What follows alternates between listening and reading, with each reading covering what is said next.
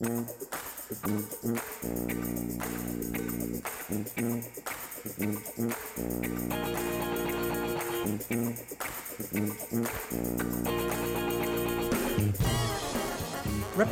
Natalie Mihalik joined the United States Navy 1 week after graduating high school. She ended up serving in the Navy's elite nuclear power program, where less than 1% of all female soldiers are admitted. After returning home from active duty, Natalie went on to earn a bachelor's degree from Pitt and then a law degree. After working in the Allegheny County District Attorney's Office, she was elected state representative in 2018. I hope you enjoy our conversation.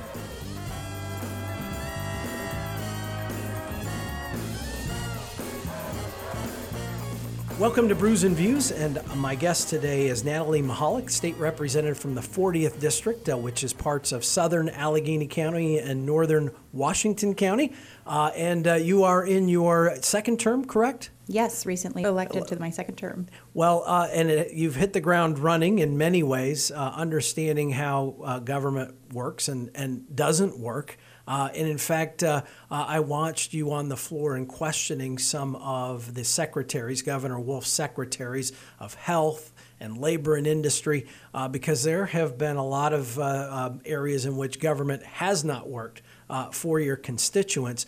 And I thought you did a very effective job of asking questions, trying to get to the bottom of what's been happening with government throughout all of this COVID pandemic and where government hasn't been serving. Why don't you explain a little bit about what you've been dealing with as a state representative and your constituents, the services that they haven't gotten, that they've deserved, and then I certainly want to talk about the nursing home mandates or orders and how this administration is refusing to take responsibility. But talk about the experience from your perspective in the district and how constituents have been served or not served by their state government.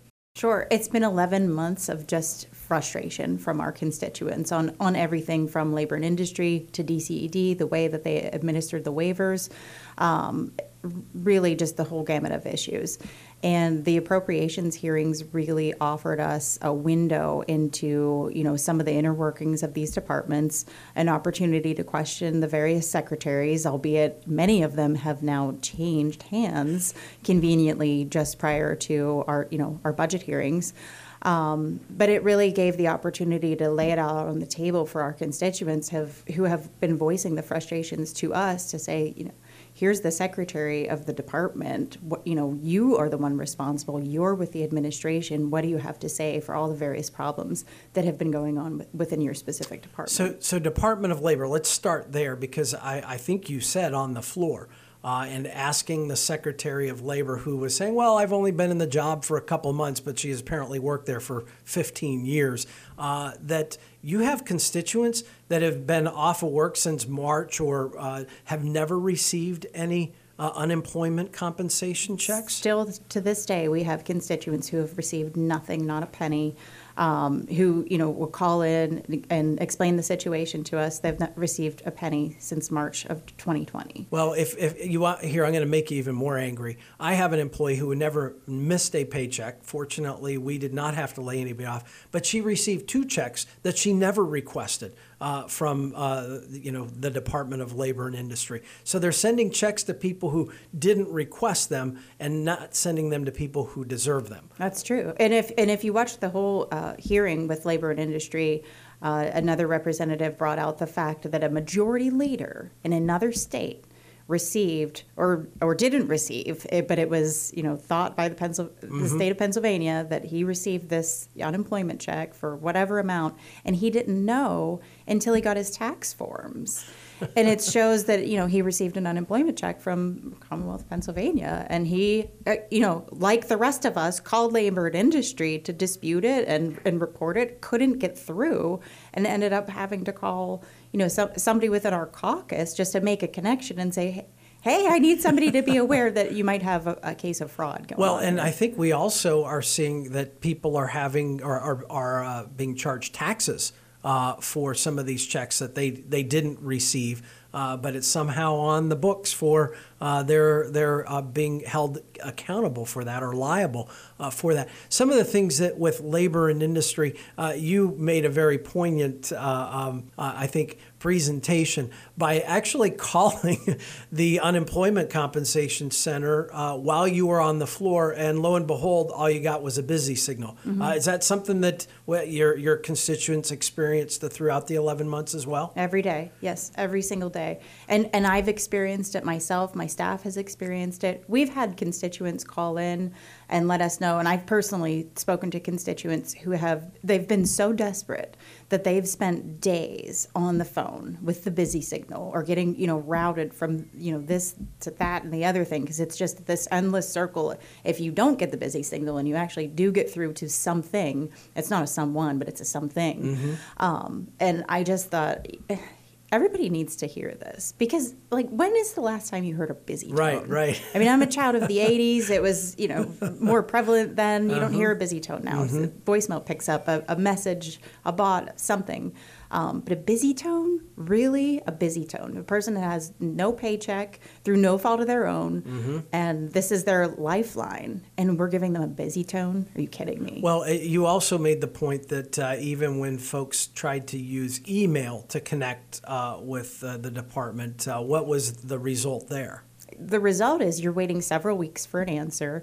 You're sometimes given an incomplete answer that would require a follow-up, and of course you're waiting several more weeks for the follow-up. So it's just this, endless game, months and months and months, just to say, what is it that I'm supposed to be doing?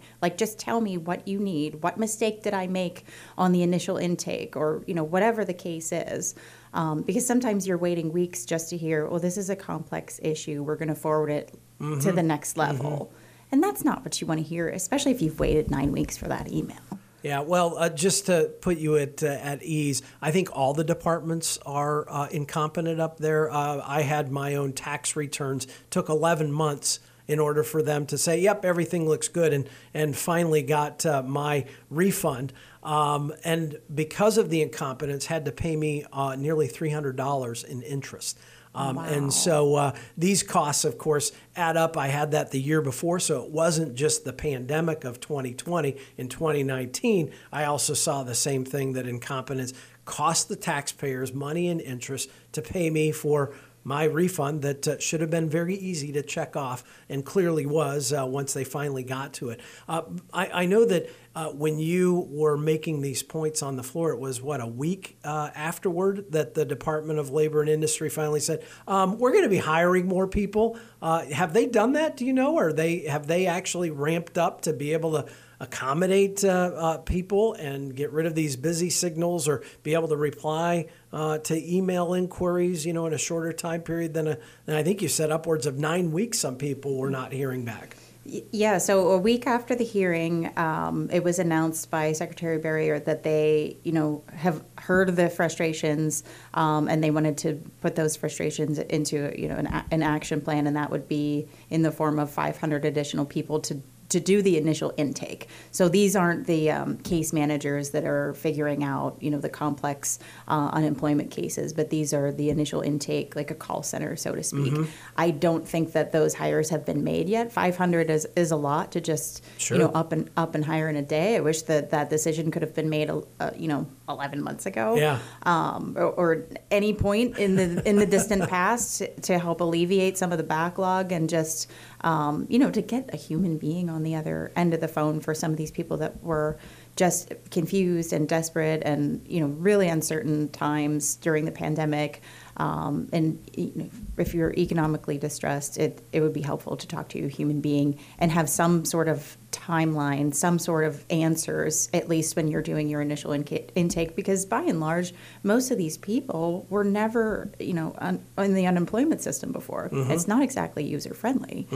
So. Right, and certainly when you are not receiving any income, just having somebody say, here's where you're at in the process, rather than a busy signal or a non-answered email, hopefully they're getting their act together. But here we are a year after this started, and we're still experiencing problems. It's a very, unfortunately, I think it's where people don't trust government to do its job very well. Now, another area that I saw you with regard to the Department of Health and Human Services, and something that's been in the media a lot in the state of New York, but similar things have happened in Pennsylvania, and that was executive orders issued by our governor to send COVID-positive patients back into nursing homes. And I think we saw the lawyer side of you coming out and how you prosecuted that and laying out the timeline that CDC guidelines from Washington didn't require Governor Wolf to send people back to nursing homes with a positive case of COVID. Talk about what that was like and your questioning of the new Secretary of Health. That's right. So March 13th, in the earliest days of the pandemic, if you can remember, the very first guidance issued by the federal government came out, and it's simply that a nursing home can accept a patient after they've tested positive for COVID, so long as they can, follow all these other guidelines. Well, at that time, there weren't any nursing homes that had a COVID dedicated unit. Mm-hmm. So this is a lot different from communicable diseases in the past, especially in those early days. We didn't know exactly what we were dealing with, how it was transmitted.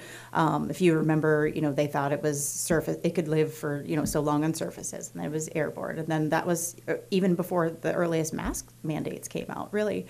No COVID-dedicated units. So CDC is saying, look, you can, but you have to, really mitigate it in your facilities, and nobody could do that. So it really wasn't a command to take. That's right. Take it said can. It said the word can in the federal guidance. 5 days later, our Department of Health issues an order, and it said you must accept patients. And it wasn't just for the, say a patient had already resided within the nursing home, leaves to go to a hospital to be treated for COVID and comes back. But this addressed new admissions as well, because I think that the Secretary of Health made the point on several occasions that we need to put people back into their homes. Well, this isn't back into their homes. They didn't live there in the first place. So you're introducing a new person with a new disease into a place where they just shouldn't be because they're not equipped at that point in time to deal with it. Now, what I saw is you were asking, was this a mistake? Mm-hmm. And see if anybody would own that. Did they ever admit that,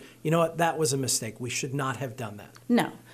This administration hasn't owned anything, not on the nursing home issue, not, with the business waivers, not on any of the issues that have come up over the last 11 months, many serious issues, not just on the health front, but also on the economy side as well. And I wanted to know, who's in charge? Mm-hmm.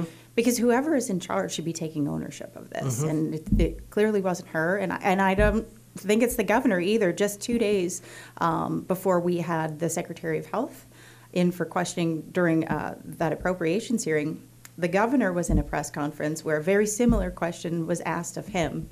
And he acted like he didn't even know about the order. I saw that. It was pretty amazing how oblivious and obtuse he came across when he was asked about these things. And in fact, I think he had to be corrected because his original answer was inaccurate or erroneous.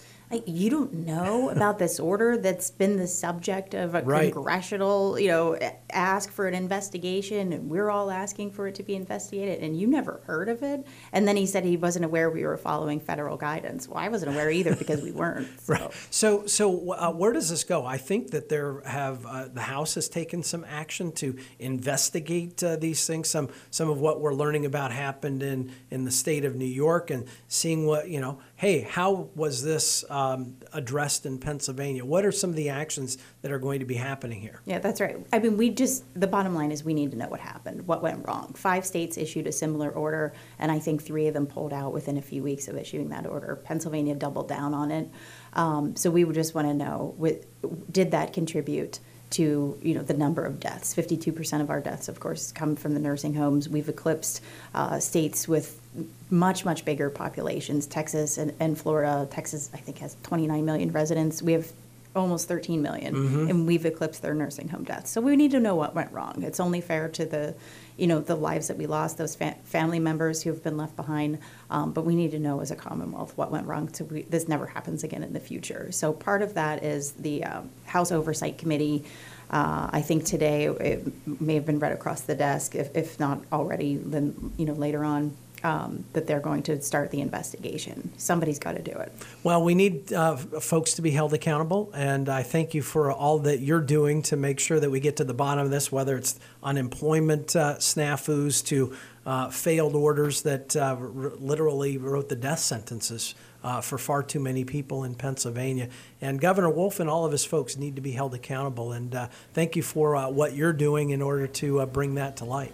Thanks for having me, Matt. I appreciate it. Well, good to have you, and best wishes as you jump into all the budget fun going forward. So, let's have you back on again at some time in the future, and take care and be well. Thank you.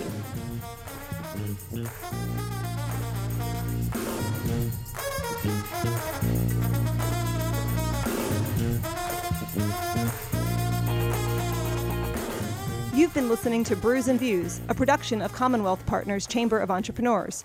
Find us on Facebook at Commonwealth Partners and follow Matt Brouillette at MattBrouillette.